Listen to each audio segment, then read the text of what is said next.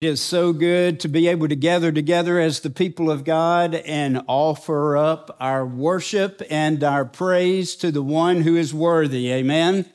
I am so glad that you are in the Lord's house, that you have chosen to be here. We welcome those that are online worshiping with us. I want to invite each of you to take your Bible. Let's begin turning together again to Philippians chapter 4. Philippians chapter 4. As you are turning there and finding your place in Philippians 4, I want to share with you three significant prayer requests. One of them Mike just hit on in our prayer time, the Christmas gift shop for Shelby Baptist Association. I want to call your attention to these prayer guides. They're in the foyer at the gathering places. It's a 7-day prayer guide. We want to invite you to pick one up and pray alongside of our brothers and sisters in Christ. Already, through the interview process of families qualifying to be part of the Christmas gift shop, there have been 6 professions of faith even before we start. So we give thanks to the Lord for the power of the gospel. And we do need help continually. So if you want to know how you can fit in at the last minute during the 2 weeks of activity of the Christmas gift shop, contact our church office, or even better, contact the Shelby Baptist Association, and they can tell you where they need the help the most. But pick these up. Secondly, I want to call your attention to something that is a special emphasis in the life of Alabama Baptist today. It's called Al-Cap Sunday. In fact, it's called the Ireland Godfrey Al-Cap Sunday. And so we are honoring through Alabama Baptist life almost 40 years of stellar leadership from Dan Ireland, our founder, to Joe Godfrey that served for almost 15 years and leading us, Alabama Citizens Action Program, Al-Cap. This is our advocate in Montgomery. Building relationships with our legislators, those that have influence in making decisions, standing for a biblical worldview, moral values that are important to us. And now Greg Davis is our president and CEO of Al-Cap.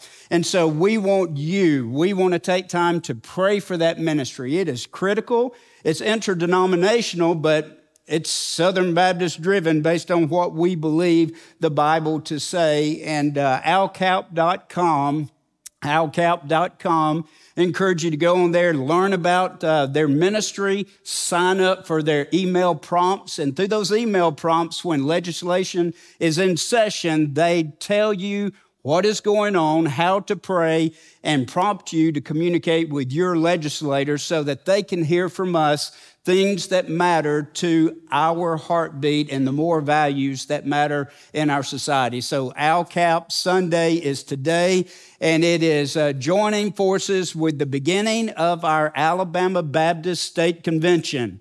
This year is our bicentennial, 200 years of Great Commission ministry through Alabama Baptist. What began, absolutely.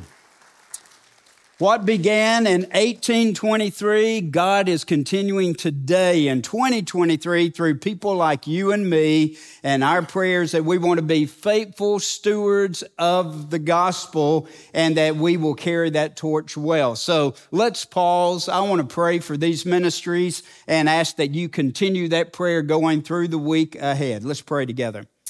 Father, we give thanks again for the day that you blessed us with. We pray for the ministry of Christmas Gift Shop. I particularly lift up Rebecca, Father, as she is manning the logistics and the last-minute details. We rejoice over the 6 professions of faith. And Father, now I pray that when families who have signed up come, that as they shop for their children, that they will hear the greatest news ever of the good news of Jesus. We pray for a great harvest of souls so that their Christmas could be forever changed and that they'll never see Christmas quite the same. And we pray this will be passed from one generation to the next. Thank you for the heartbeat of a Shelby Baptist Association that desires to impact families in our area with the good news of Christ. Father, I thank you for Al-Cap. I thank you for our founder, Dan Ireland, who was such a powerful servant of Jesus. and that he built relationships with lawmakers. He carried the torch of truth. He stood strong in the midst of adversity. And thank you for that foundation that he laid. Thank you for Joe Godfrey and his ministry after Dan. And Father, for his good stewardship of the gospel, for his persistent faith in Montgomery, for the favor and the leverage that you blessed him to have. And Father, now we pray for Greg Davis as he leads us well. We pray we'll still have listening ears in Montgomery. We pray for good relationships with lawmakers. But Father, we pray for favor to leverage values that are pleasing to you as laws are considered and bills are passed and decisions are made. And so, Father, we thank you that we have this opportunity, and we pray that on this Al Cap Sunday, many prayers will go up. I pray, Father, that the army will be mobilized and multiplied, that there will be more in the know signing up on the email, and prayer warriors and even financial givers. I thank you that as a church we can give a little bit every month. But Father, I thank you that you will raise up others to fuel the financial need of such a critical ministry. I thank you, Father, for Alabama Baptist. What a joy they have been to me. I've grown up as an Alabama Baptist. People who loved you shared with me the good news of the gospel. I was discipled in Alabama Baptist churches by men and women who were Alabama Baptist. And Father, I thank you for the history of 200 years of gospel ministry. But what you began 200 years ago continues, and it's unfinished today. And now help us stand in the gap and be faithful stewards of the gospel. Be with our convention as we gather, the messengers as they come together. May we celebrate where we've been, and Father, may we anticipate your power as we go forward. So Father, we thank you. We can pause together, we can pray and ask for your favor upon these ministries continually. In Jesus' name we pray. Amen and amen. All right, Philippians chapter 4, getting back there. Last week we talked about anxiety and worry and God's peace that passes all understanding. You remember what Paul said in those familiar passages, verses 6 and 7, be anxious for nothing, but in everything by prayer and supplication with thanksgiving. Let your requests be made known to God, and the peace that passes all understanding will guard your heart and mind in Christ Jesus. I pray that this week you have leaned into that peace that God provides through Jesus Christ, because it is available for every child of God. Now, in our passage this morning, in verse 11, we hear the Apostle Paul say, for I have learned in whatever state I am, or through whatever circumstance life has brought me to be content. Paul has just dropped in our laps two virtues: peace that passes all understanding, and contentment in all of life's circumstances. Peace and contentment. It's just like taking a deep breath and exhaling when you say those words, right? They just kind of roll off your tongue in a soothing kind of way. Peace and contentment. In your life and in mine and the life of those around us, these are two of the most desired virtues by any people anywhere. However, these two virtues are two of the most elusive virtues in our life. They are not elusive because they cannot be obtained. Rather, they are elusive because we look for peace and contentment in all the wrong places. And through Paul's testimony, we're going to find the right place to look for. But in our world, even among children of God, we pursue the money and the possessions, the power, the prestige, the popularity, the relationships, the jobs, freedom from adversity. If I could just be free from these different circumstances, then I could have peace and contentment. Well, Paul's already reminded us that this peace that passes all understanding has a source with two words. He identified that source. It is of God. This peace comes from the God of peace, who supplies peace that passes all understanding. This peace is found through the person of peace, the Prince of Peace, who is Jesus Christ. And only when we have peace with God vertically, through Christ Jesus, can we experience the peace of God in the midst of life's circumstances, no matter what they are. Only in Christ can we experience peace that passes all understanding, standing guard through every circumstance, our hearts and minds. Paul says it's this peace that passes all understanding, and in Christ, here's the promise, it will guard your heart and mind in Christ Jesus. But what about contentment? When we think about contentment, we try to wrap around what in the world is this thing called contentment? If you look it up in just a regular dictionary, there are two words that are going to be prominent in every definition: happiness and satisfaction.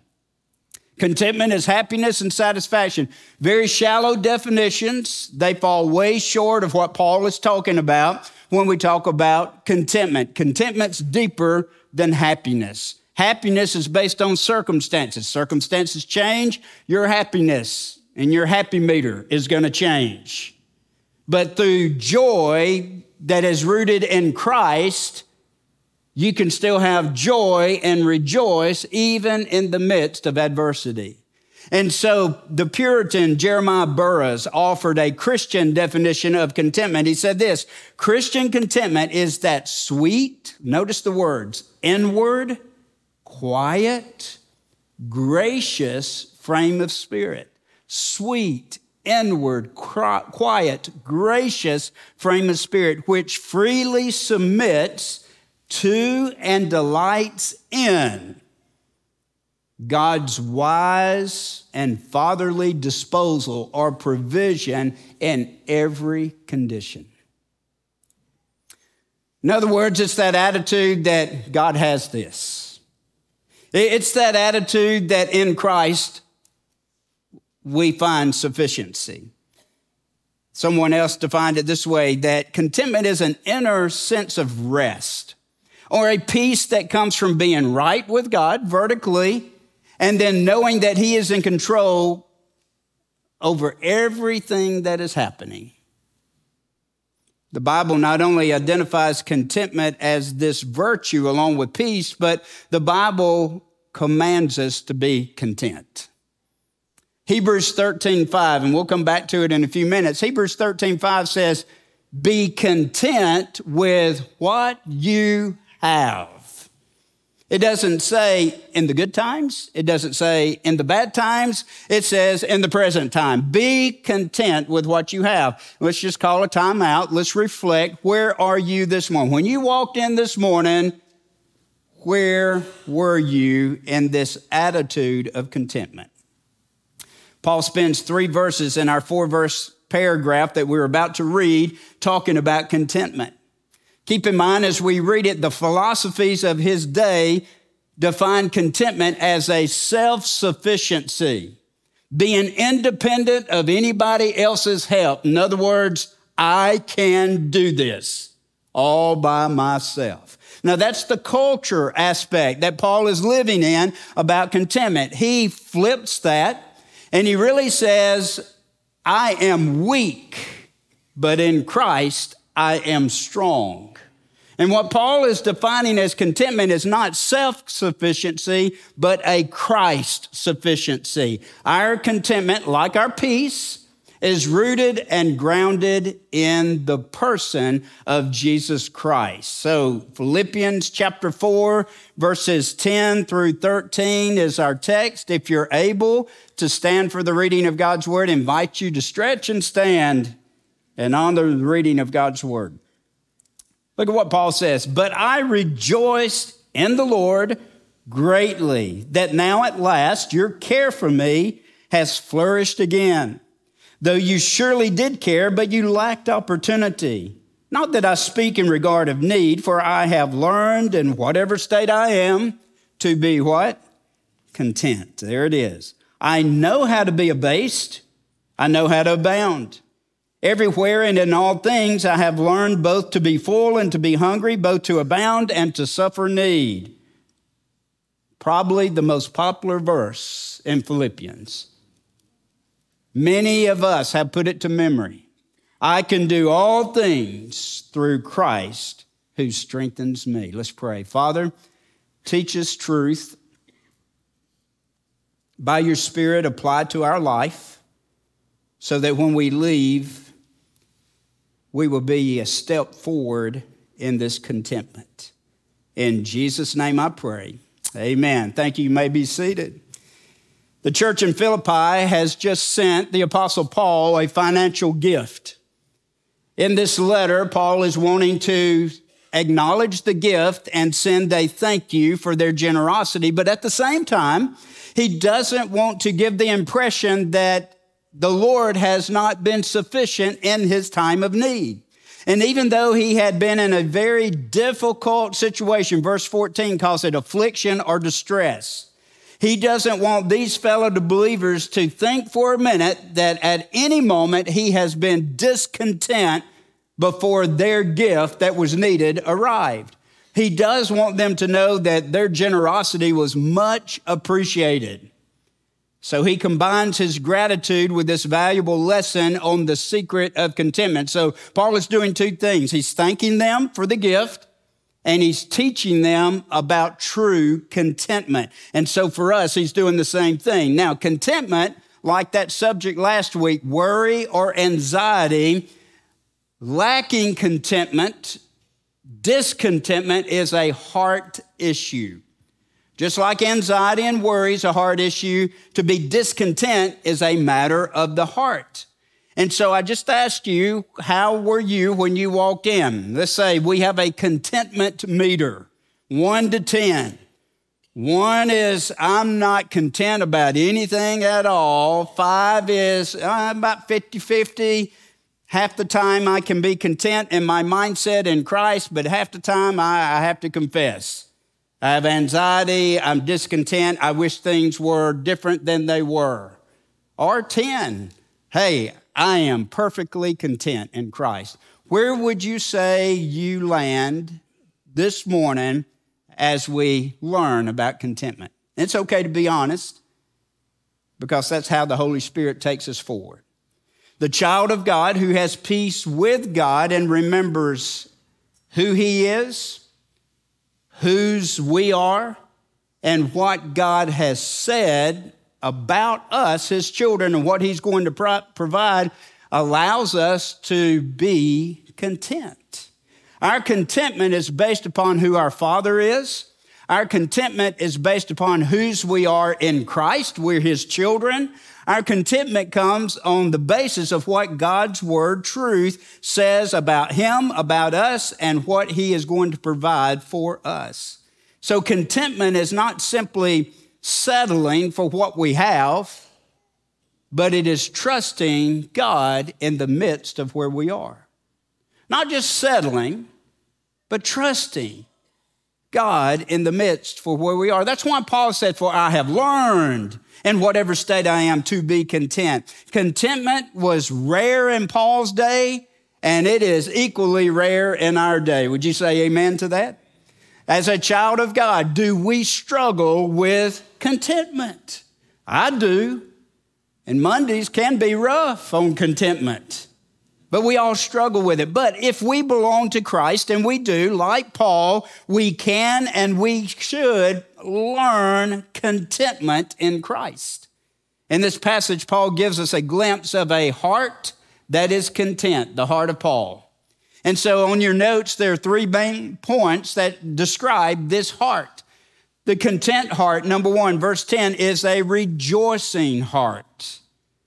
Remember, 10 years has passed since Paul's ministry in Philippi, and the result of him being in Philippi was they heard, they received, they believed the gospel, and a church was born. A relationship began with these believers that was near and dear to the heart of the Apostle Paul. The Philippians loved him as their father in the ministry. They generously prayed for him and financially supported him, even when he left Philippi and he ministered through other cities in Macedonia like Thessalonica and Berea. Acts chapter 17, you can read of their support. When Paul moved south to Achaia, the Philippians continued their support to him in cities like Athens and Corinth, Acts 17 and 18. But as the years passed, their care and compassion for Paul remained consistent, but their opportunity to send financial help to him was waning a little bit. They lacked opportunity, and we're not told what that means, and so there's no reason to guess about what that means other than they cared, but they lacked opportunity to send another gift. Now, after some time has elapsed, we don't know how long, arrives Epaphroditus from Philippi with a financial gift. You remember, he almost died bringing that gift to them. And so as he arrived in Rome, he brought to Paul greetings from those brothers and sisters that they love you, they're concerned about you, they're caring for you, and here is another financial gift. Keep in mind, as he receives that, when you were a prisoner in Rome or a prisoner during this time, you were responsible for all of your financial needs. But you're in prison. You have no means of income. So you're totally dependent on others, whether it's family or friends, to bring support to you to help you through this time. And so Epaphroditus comes with a financial gift and a welcome from the believers in Philippi. And now what do we see in verse 10? Paul is rejoicing yet again. This is the third main time in Philippians chapter 3, verse 1, chapter 4, verse 4, and now verse 10 of chapter 4 that Paul is rejoicing. He is rejoicing always in the Lord. This time's a little bit different. He adds a phrase, an adverb that he says, I am rejoicing in the Lord greatly.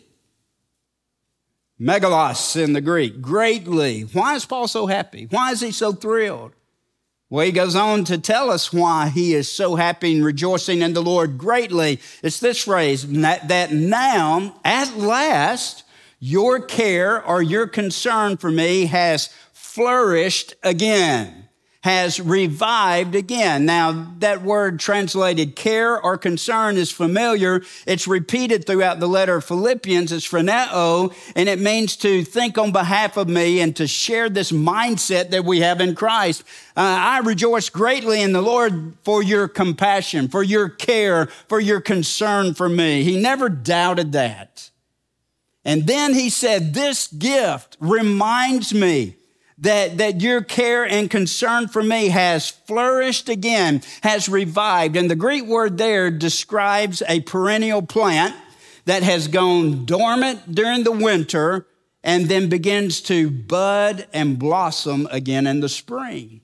And so as Paul talks about their gift to him, he said, what was blooming and budding and blossoming in my life, your constant gift financially to me, it went dormant for a little while, but I rejoice in the Lord greatly. I knew you cared about me. I knew you loved me. I knew you had compassion. But now, through Epaphroditus, I see that gift flourishing again. So Paul is rejoicing in the Lord for their generosity.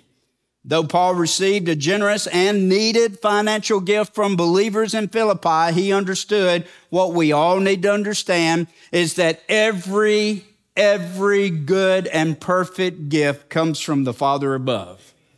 It came through Epaphroditus. It came from the believers in Philippi, but ultimately it was their heavenly Father that stirred their heart with a love for Paul through sacrificial giving because they gave out of poverty that they sent this gift to Paul.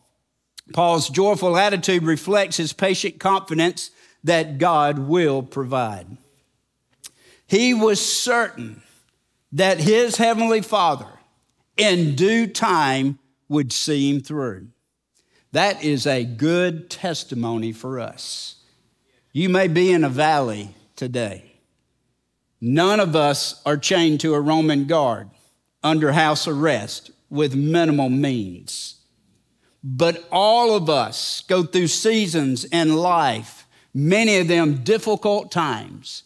Hear the testimony of Paul in the midst of life that's not where he wanted it to be, in the midst of life that was very limiting on him, in the midst of life in where he was totally dependent upon others. At their mercy, he is still rejoicing in the Lord because he believes that his God is able, and he believes not only is he able, but he believes his God will see him through. But you remember what he said in chapter 1, for to me to live is Christ. It's all about Jesus. But to die is what? Gain, because I'm going to see him face to face. Oh, dear children of God, we, like Paul, can have a rejoicing heart no matter what the circumstances, because our God is able and our God will come through for us. It may not be like we want it, but Paul understood he works all things according to his good purpose. He allows us to go through adversity to grow us and conform us into the image of his Son. And to even allow us in the midst of hardship and adversity that even the pagans and unbelievers might experience, but you go through it different because you have a Savior who is sufficient. Sometimes he allows it for our own growth, and he allows it so that our witness can minister to others. Life circumstances change constantly, but the eternal purposes and character of our Father never changes. The source of Paul's joy was in the Lord, and so may we, like Paul, rejoice in the Lord in the midst of all circumstances, really believing that Jesus Christ is enough. In your grief, he's enough. In your health crisis, he's enough. In your financial crisis or loss of job, he is enough. In our relationship crises, he is enough. He's worthy to be trusted. It was Corrie ten Boom who said it this way: you may never know that Jesus is all you need, you know the rest of it, until Jesus is all that you have. Paul's being reminded again and again and again as he is locked down with a Roman guard under house arrest and he cannot go forward. He is reminding that in that setting, his Christ was enough. Paul understood that Jesus was indeed all you need. Two things overflowed out of his heart: gratitude. How do we stop worrying and experience the peace of God? Stop worrying, start praying, making your request known to God with thanksgiving. 1 Thessalonians 5:18, in all things give thanks. Not for, but in. Paul also overflowed a rejoicing heart because he knew he could trust his Father. He was a trustworthy Heavenly Father. Two things we need for a rejoicing heart: gratitude for what God already has done, gratitude for what he promises yet to do, and trust that he's on the throne. He sees you, he knows you, he has a plan for you, and this too will pass for his glory. Number two, not only did Paul have a rejoicing heart, verses 11 and 12 said he had a satisfied heart.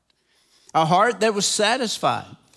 Lest the Philippians misunderstood his statement in verse 10, Paul quickly added this disclaimer in verses 11 and 12. He did not mean to imply that he spoke from want when he thanked them for their gift. In fact, he wanted them to hear, I've learned to be content in whatever circumstance I've found myself. His situation was not easy. It was difficult. Paul was not discontent in the midst of his imprisonment. It did not matter that he was a prisoner living in a small apartment chained to a Roman soldier on a minimum diet. He still rejoiced in the Lord. He was still satisfied in Jesus. It's interesting. Pay attention to the verbs. We don't see it and feel it in English sometimes, but in the Greek, it's rich right here. The verb learned means learned by experience. Paul's spiritual contentment was not something he had immediately when he was saved on the road to Damascus. He said, I have learned to be content.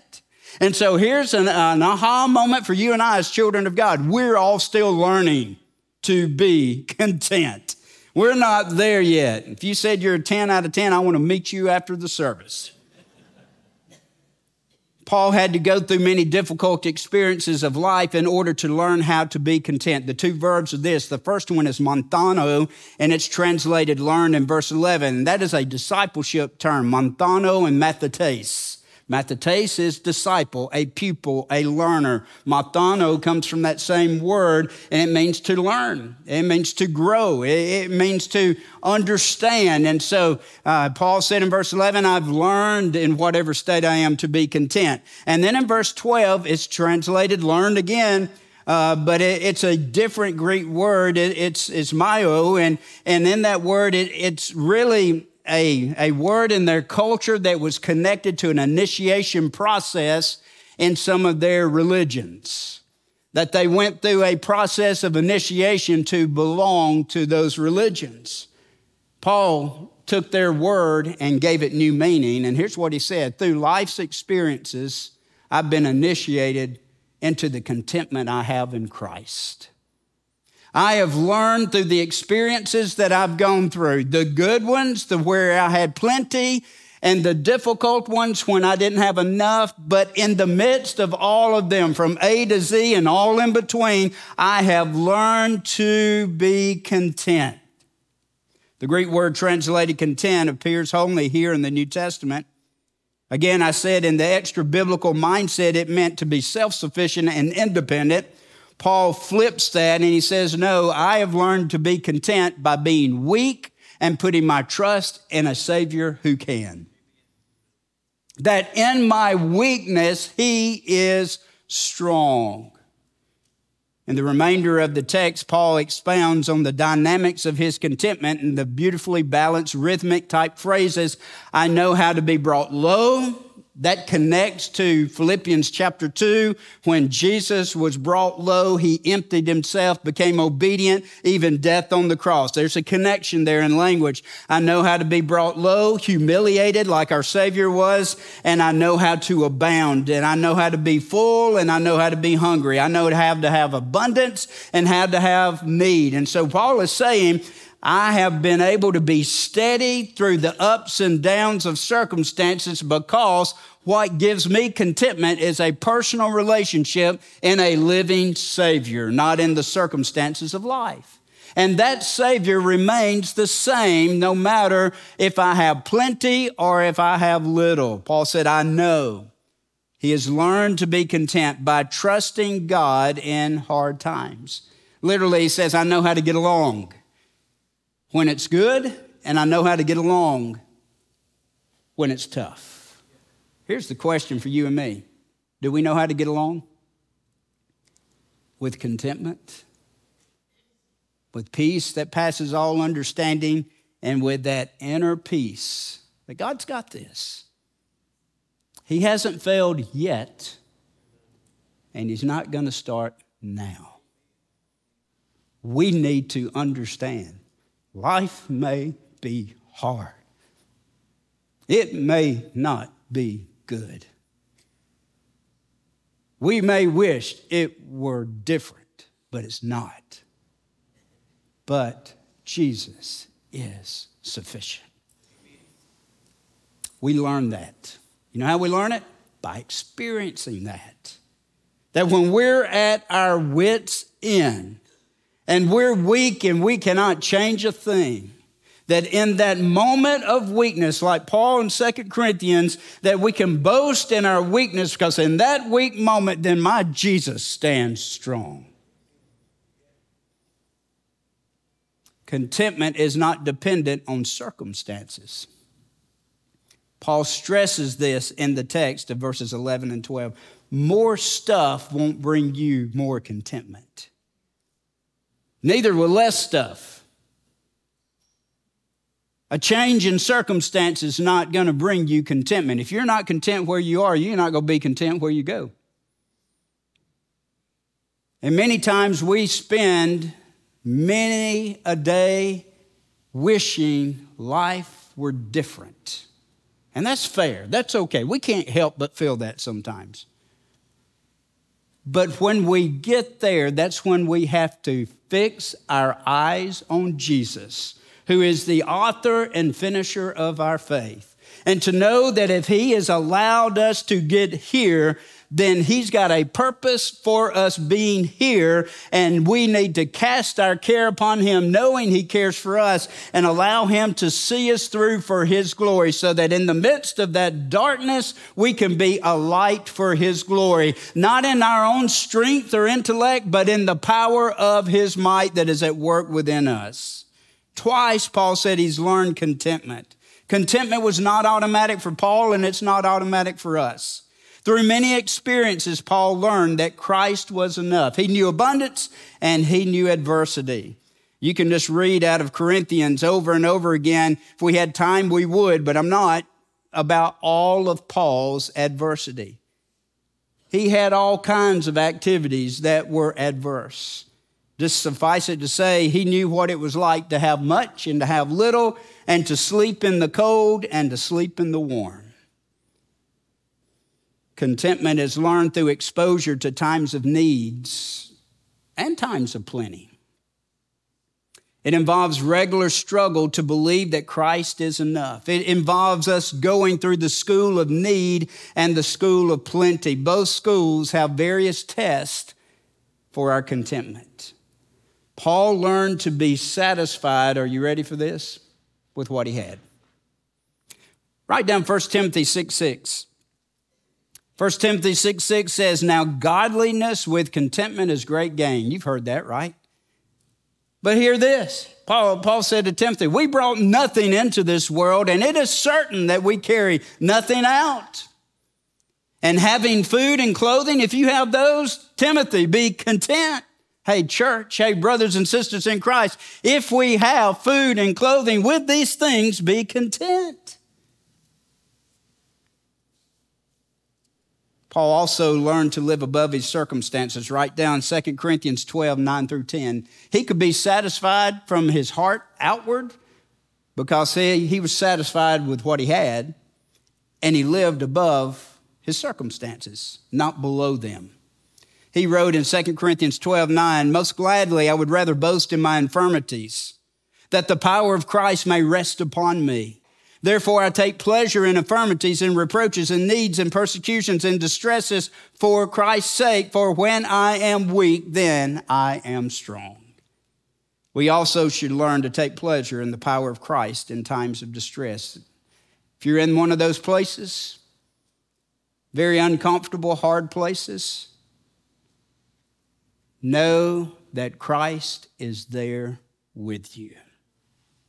And know that he is sufficient to see you through. Cast your care upon him. Be satisfied in him. And wait and see what God will do. Number 3, the content heart is a dependent heart. I can do all things through him who strengthens me.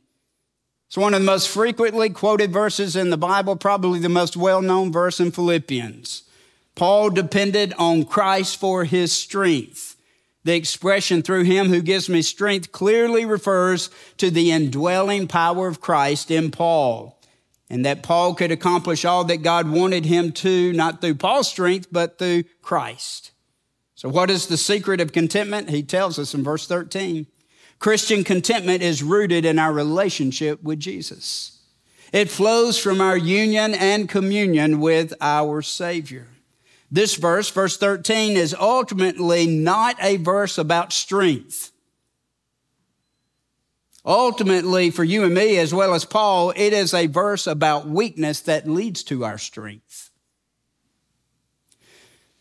So if we memorize Philippians 4:13 and we go out and say, I can do, then we get it wrong. Many an athlete has claimed Philippians 4:13.